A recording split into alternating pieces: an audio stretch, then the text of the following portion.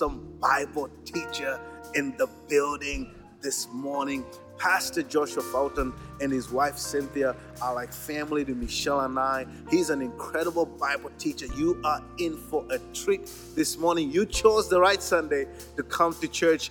Impact, please stand on your feet. Please put your hands together and help me celebrate and welcome the ministry of Pastor Joshua Fountain here at Impact Church. God bless you.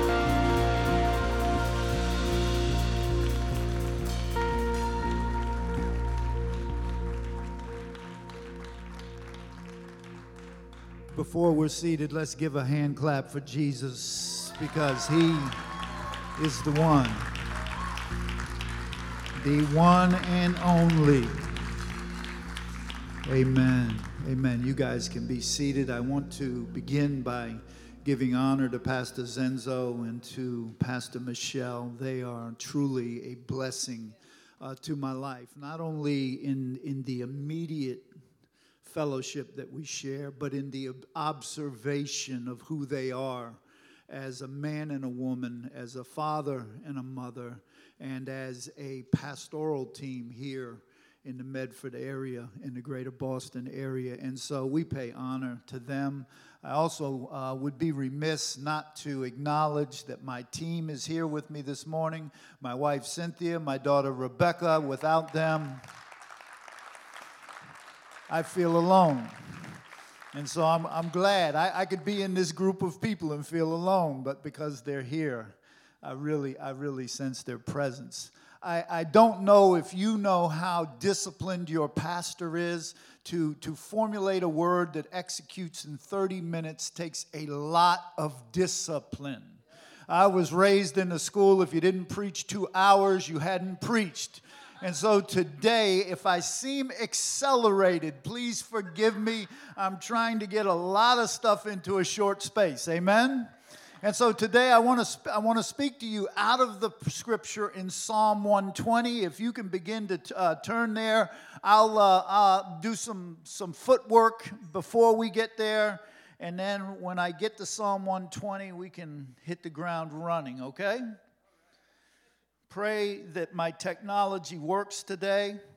I don't know if any of you ever encounter techno demons, but they follow me everywhere. All right. So, as a little bit of history for you, in the Old Testament and in the book of Psalms, there are 15 Psalms that are called the Psalms of Ascent. And they make up a really beautiful portion of the Bible. And these psalms were to be sung when the children of Israel came to Jerusalem and they ascended to the top of Mount Zion. And this happened 3 times a year when they came for the festivals. The physical ascent of the Israelites is a type or a picture of the spiritual ascent of the Christian believers through their growth and life experience. And so, just for your information, Psalms 120 through 122 are the first stage, or the stage of vision. The second stage, 123 through 125, focuses on our consecration. And so, out of vision becomes a consecration unto God. The third stage, 126 to 128, is the stage of enjoyment. After being consecrated into God, it leads to a rich enjoyment of who God really is and the economies that He really brings to our life. The fourth stage, which is 129 through 131, we'll call the stage of enlargement. Our enjoyment of the Lord eventually causes us to become an enlarged person. Has anybody experienced that today in the house? That your enjoyment of being a Christian has made you a bigger person? Amen. Then from our experience of enlargement, we enter the final stage, or the stage of maturity. And those are the Psalms 132 through 134. So today, I want to look on Psalm 120, and I want to stress the importance of clear vision. I want to predicate that by saying that I think that in today's day and age, many are confused about Jesus because they see us as Christians trying to operate in a model of Christianity and a model of the world. And so in order to really understand lifting our eyes to Him, we have to have a clear understanding of what the world is and what the world offers. Psalm 21 begins to do this, and so I want to kind of go through the context of it based on this thing is that we're responsible for the generations. I was watching a show not too long ago. What is that thing? It's Undercover Boss. And Undercover Boss had the guy that's the head of the Mohegan tribes down in Connecticut. His name was Two Dogs Bussum. I don't know why they called him Two Dogs, but Two Dogs Bussum. And he said an interesting thing. He said that when the tribal elders came together, they tried to make decisions for the future based on 25 generations. Now, many people's minds will say, well, that's 25 generations ahead. I personally believe that he really balanced it and meant that you had to observe the 12 generations that preceded you. What were the decisions they made and what shaped those decisions and how those things affected the day that we're in? And based on that reflection, how do we begin to make decisions that 12 generations out will still have a life and a power and a truth to them that are not suspended in the day that we live, but are suspended on an eternal truth? And so I believe that we have that same responsibility as Christians today. And in this, we need to understand what the world is and again, what it offers. Psalm 120 shows us this picture of the world. It's short, but it's very precise. It begins, "In my distress, I called out to Jehovah, and He answered me. O Jehovah, deliver my soul from lying lips and from a tongue of deceit." That's verses 1 and 2. What's most striking about the world? What is the world's economy, even in the day that we're living in? We can see that in this day and age, there are lying lips and that there is deceit all over the place. Amen? I don't have to bring up the phrase fake news. Fake news is coming from all sides. It's coming from the far left and from the far right. Somewhere in the middle lies what the truth for us is. Amen? But what it's spoken is that the world is full of distress. How many know that Jesus said that problems are never going away? Distress is always going to be around us and among us. The world has a way of amplifying that distress. It has a way of capitalizing on that distress. It has a way of pushing us around according to distress to make decisions that allow them to prosper and not necessarily us to prosper. And so we have to see clearly that the world is organized in a way to serve itself and not serve the masses as we're kind of being informed. The world is full of lies and deceit. And so we have to know that lying lips and a deceitful tongue. Lying lips, understand this. If you're going to write anything, begin to measure yourself on this. Lying lips are for defending yourself. Think about it.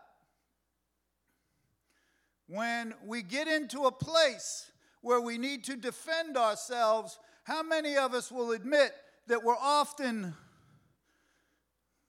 tempted to put our finger on the scale?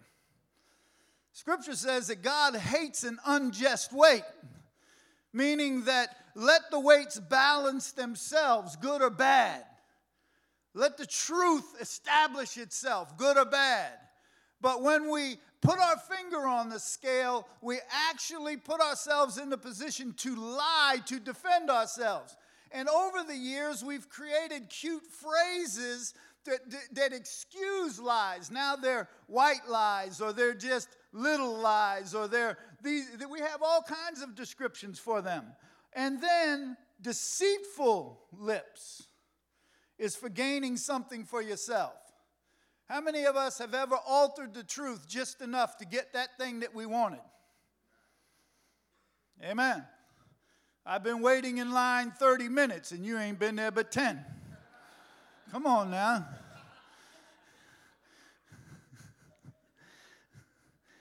Just showing you a picture. The bigger picture is that the world is filled with deceitfulness and the world is full of lies. And from the beginning, the psalmist portrays it, and he says this way. He says, the world's true nature is sinfulness, it's distress, and it is a propensity or a system that creates lies. And instead, he says this. He exposes it. He doesn't merely say that the world is evil and sinful, which it is, but once a person abides in lies and falsehoods, all kinds of evil things can take place. And so the manifestation comes out of it is when we begin to adopt those positions. We have to understand that foundationally as a more mature group in the church, because the gate into salvation has to be accurately represented. I don't want to invite somebody into a Christianity that has a bunch of mental models that are attached to it that aren't true to the Word, because I'm inviting somebody into a place to experience a Christianity that will fail them. And then they're going to have the argument with God that says, you say you never fail, why are you failing? And so we have to have a clear vision of what the world is. Once a person abides in that, all kinds of things come in, and this is why the beginning of this psalm says that, "O Jehovah, deliver my soul." What does he need to be delivered from? Not only the world, but from himself. Each one of us have an economy, have a system of excusing ourselves for things that we wouldn't excuse others for. Come on now. Is it true? Right?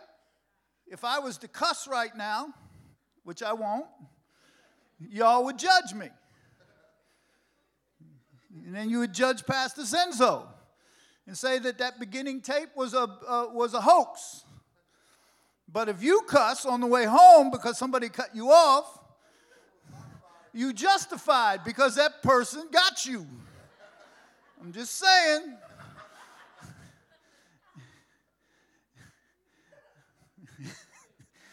I know. And so he realizes that he is in a world and that he can we are in a world and we can end up with lying lips. We have to understand that those lies kill and burn continually. So here's where he goes. He says, what should be given to you and what further shall be done to you, O tongue of deceit? And so not only is every tongue a false and deceitful tongue, in this world not one person can face reality. We know that the politicians lie, but even the preachers lie. Come on now. Non-Christians lie, but Christians may lie too. Come on now. Eventually, what do we get? Eventually, what is the shelf life? What is the end product of lies? Psalmist tells us in verse 4, he says, the sharp arrows of a mighty man and the burning coals of the broom tree. The indication is that all those who love the world and those who abide in the lies of the world will be killed by the world's deceit. This is all that the world can give us. This is all that the system of the world can provide for us is death. You may think you're living a good life. You may think you're living a productive life. You may think that you may be living a successful life. But the lies and the adjustments that we make in our conversation ultimately have an end. So it says,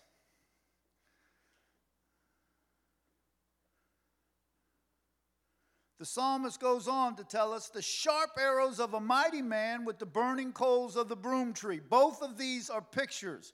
The indications that are those who love the world, who abide in its lies of the world, will be killed by the world's deceit. This is all the world can give us. The next item is even worse. Burning coals of the broom tree. Broom tree is very rich in the context of its imagery, because the broom tree is a tree that when set on fire doesn't extinguish easily. How many have ever told a lie many years ago and it still lives? Amen.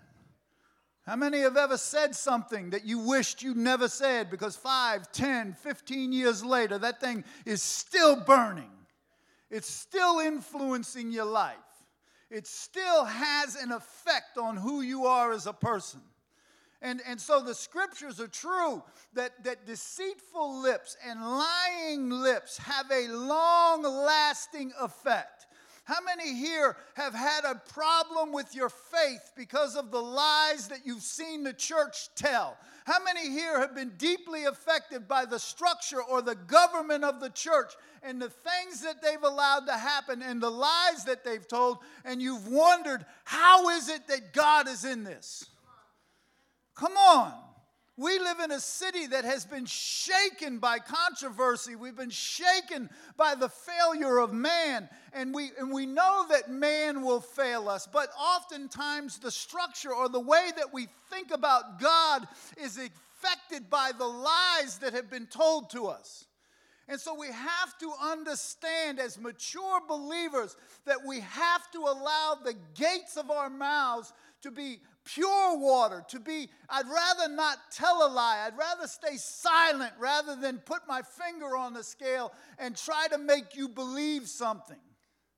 I'd rather tell you the truth and hurt you than to kiss you and have you happy with me. Proverbs says it's better the wounds of a friend than the kisses of an enemy.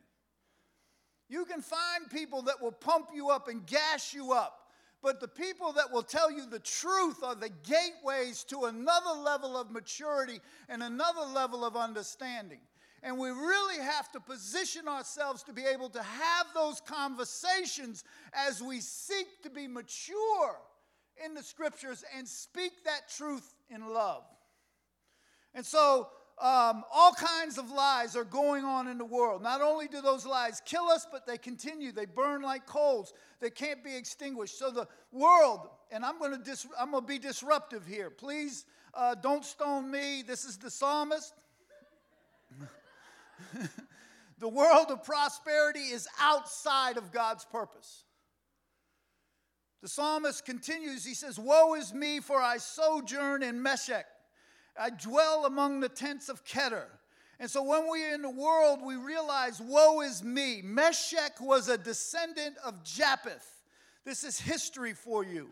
In the Bible, there are 3 lines from the son of Noah. The line of Japheth, the line of Ham, and the line of Shem. In the book of Genesis, Noah blessed his son Japheth by saying that God would enlarge him. It means that Japheth's line would have the ability to conquer and become prevailing. But the line of Japheth has nothing to do with God himself. God's will is not accomplished through the line of Japheth. Instead, his will was accomplished through the line of Shem. In the world, there is prosperity. In the world, there is a kind of conquering. And in the world, there are many things that are enjoyable. Yet these things are related to Meshech. They are not in the line of Shem. In the verses, the psalmist is saying, I travel and sojourn in this world. The world is prevailing and powerful, but in this world I am outside of the good land that God has for me. Does it remind you of the people of Israel when they said, why not take us back to Egypt, which was a land of hospitality, which was a land of prosperity? And didn't they say that the things we ate there far outweigh what you've got us doing now? How many have ever come to Christ and wondered, why is everything going wrong in my life? Why are all the structures of what I had being removed? Because God takes us into a place where we're satisfied with Him and not satisfied with the tents of Meshach.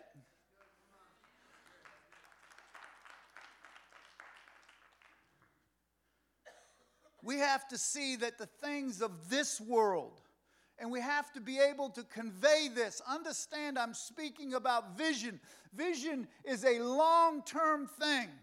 It's a thing that establishes a reason and a hope and a tension that says, I want to go for that. Many of you may be students, and a degree is at the far end of your vision. And you can put up with professors, and you can put up with classmates, and you can put up with sitting up and burning the midnight oil in order to gather that information and disseminate it and present it in a way to pass. But it's all worth it to get to the place where you're at. Isn't it worth it? Isn't the things that we go through worth it to get to the place in Christ where we're comfortable with what we have and not always wanting something more? The second aspect is the tents of Kedar. I want you to know that religion is far away from God. Kedar was a descendant of Ishmael, the son of Abraham. Because Kedar was a descendant of Abraham, he was somewhat related to God, but he was in the wrong line. So there's a part of the world that's related to God and even came out from God to a certain degree, yet it is not what God really wants. This part of the world which is related to God is eventually against God. Who today in the physical world is against God the most? Oftentimes, if you follow the historical lineage, it is those that have come out from the line of Ishmael. Amen. The tents of Kedar also indicates a wandering tribe.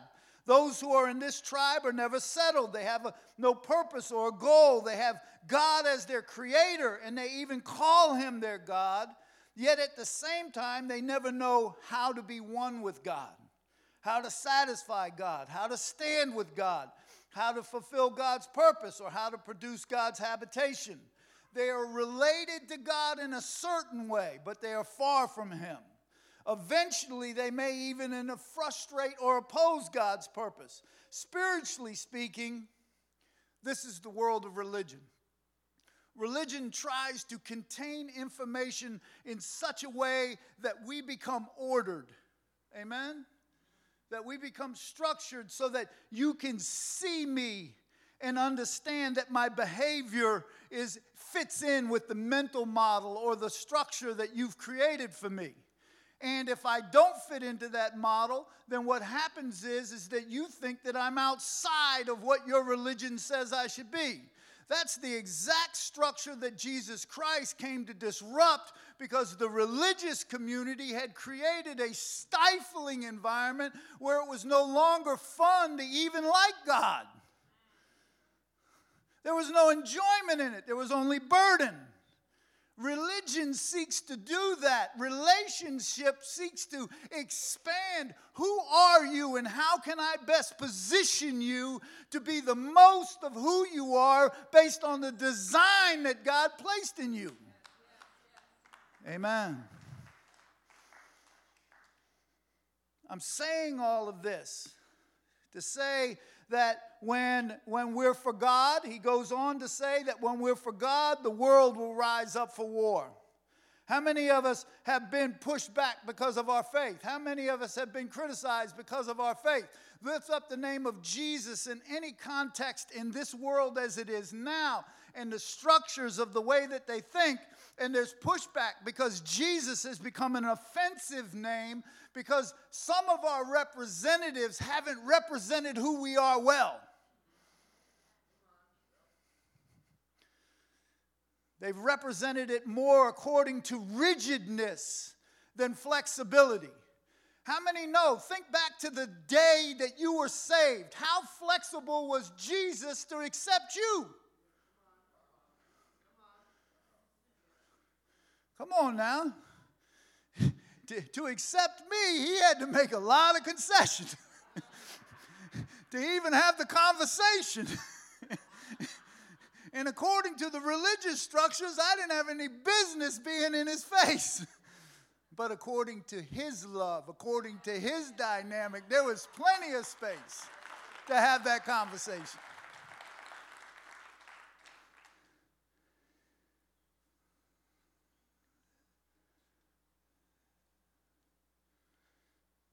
I'm struggling, guys. That clock is in my head.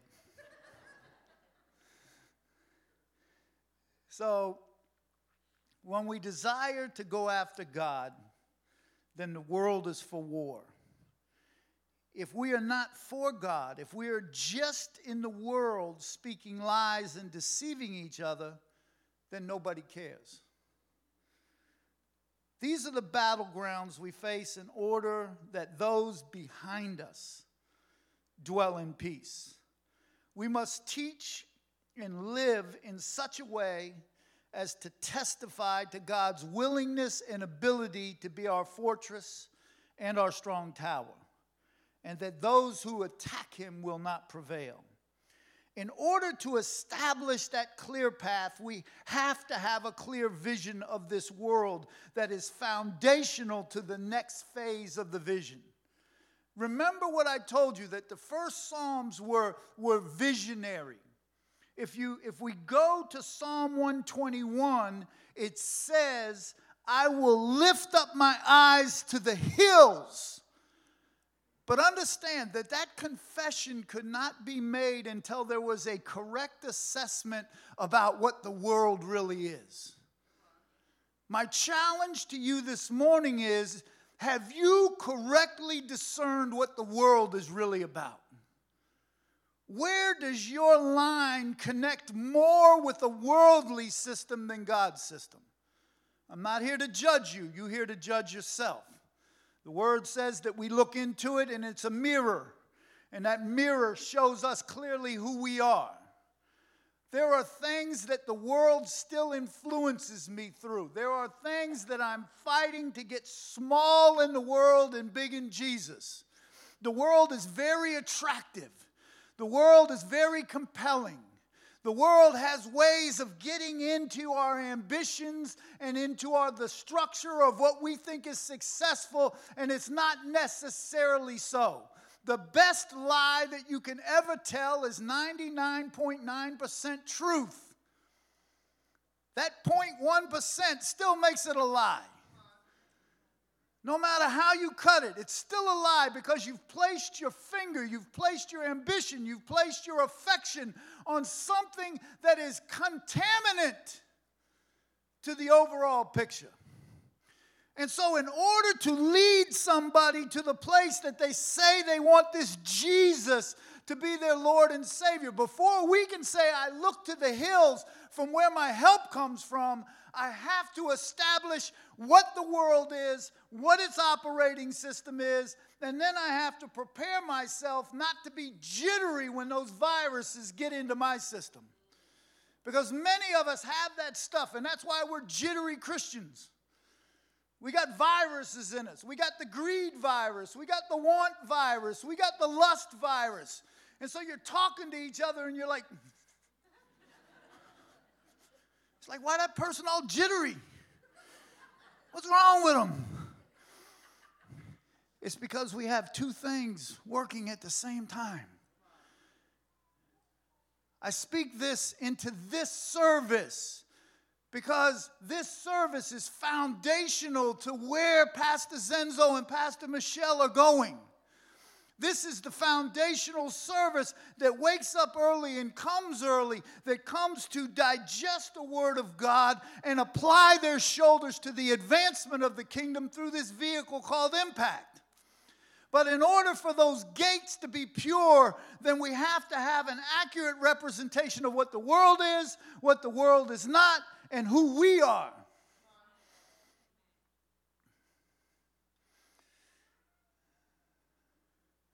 So I lift up my eyes to the hills from where my help comes from.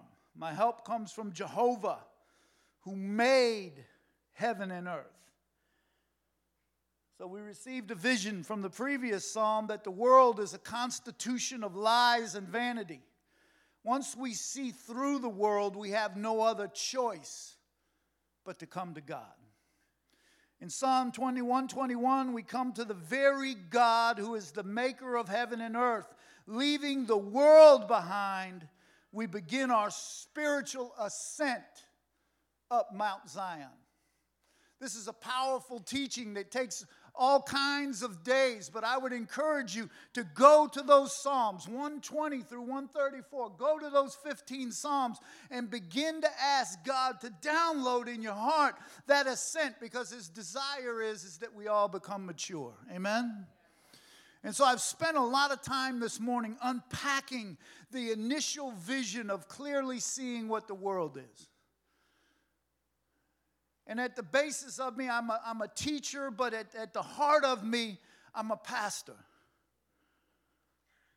I love to delight myself in the Word, but the Word means nothing if there isn't a tender heart that has received it.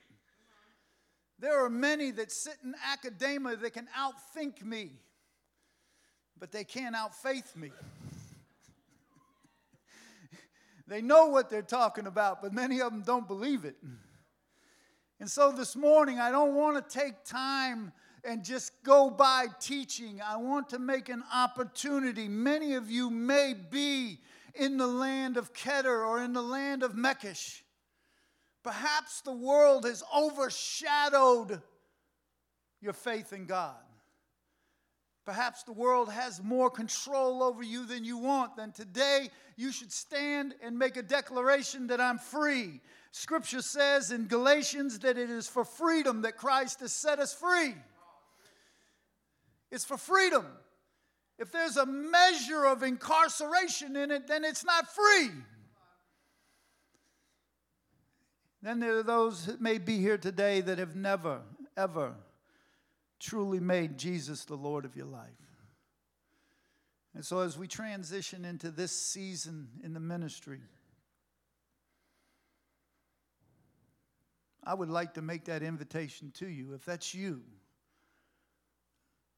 that you've not made Jesus Christ the Lord of your life, Scripture says that if you confess with your mouth and believe in your heart that Jesus Christ is Lord, you shall be saved.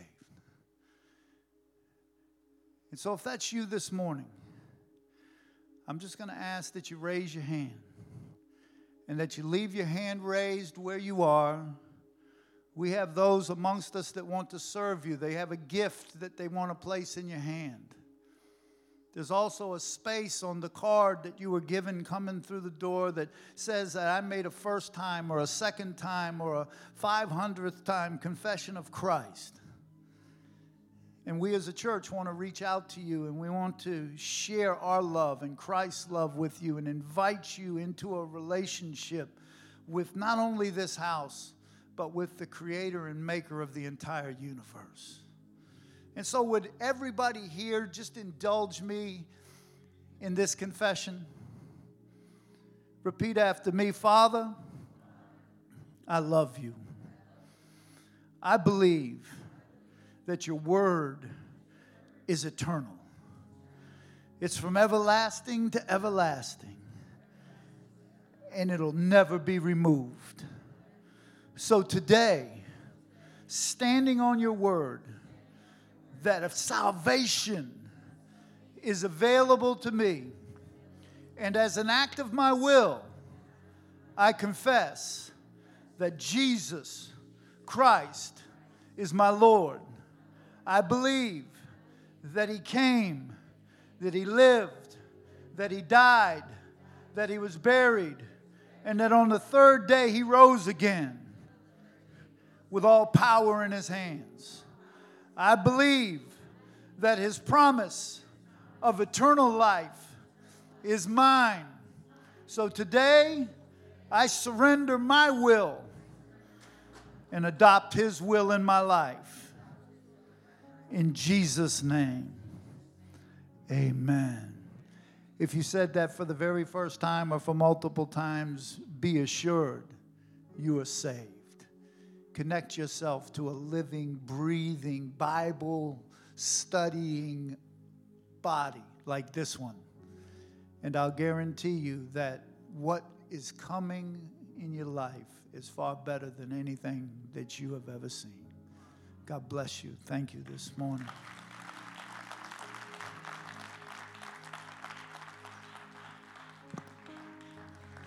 Thank you, Pastor Josh. Well, Impact, thank you for joining us this week. We want to wish you a happy Thanksgiving. When you go outside, we actually have some really awesome goodies out there. Our hospitality team baked and cooked for us. So if you go right out these doors, there will be directions to kind of shift you to the soup and the desserts. Thank you for being with us this week. Have an awesome Thanksgiving with your families. See you next week.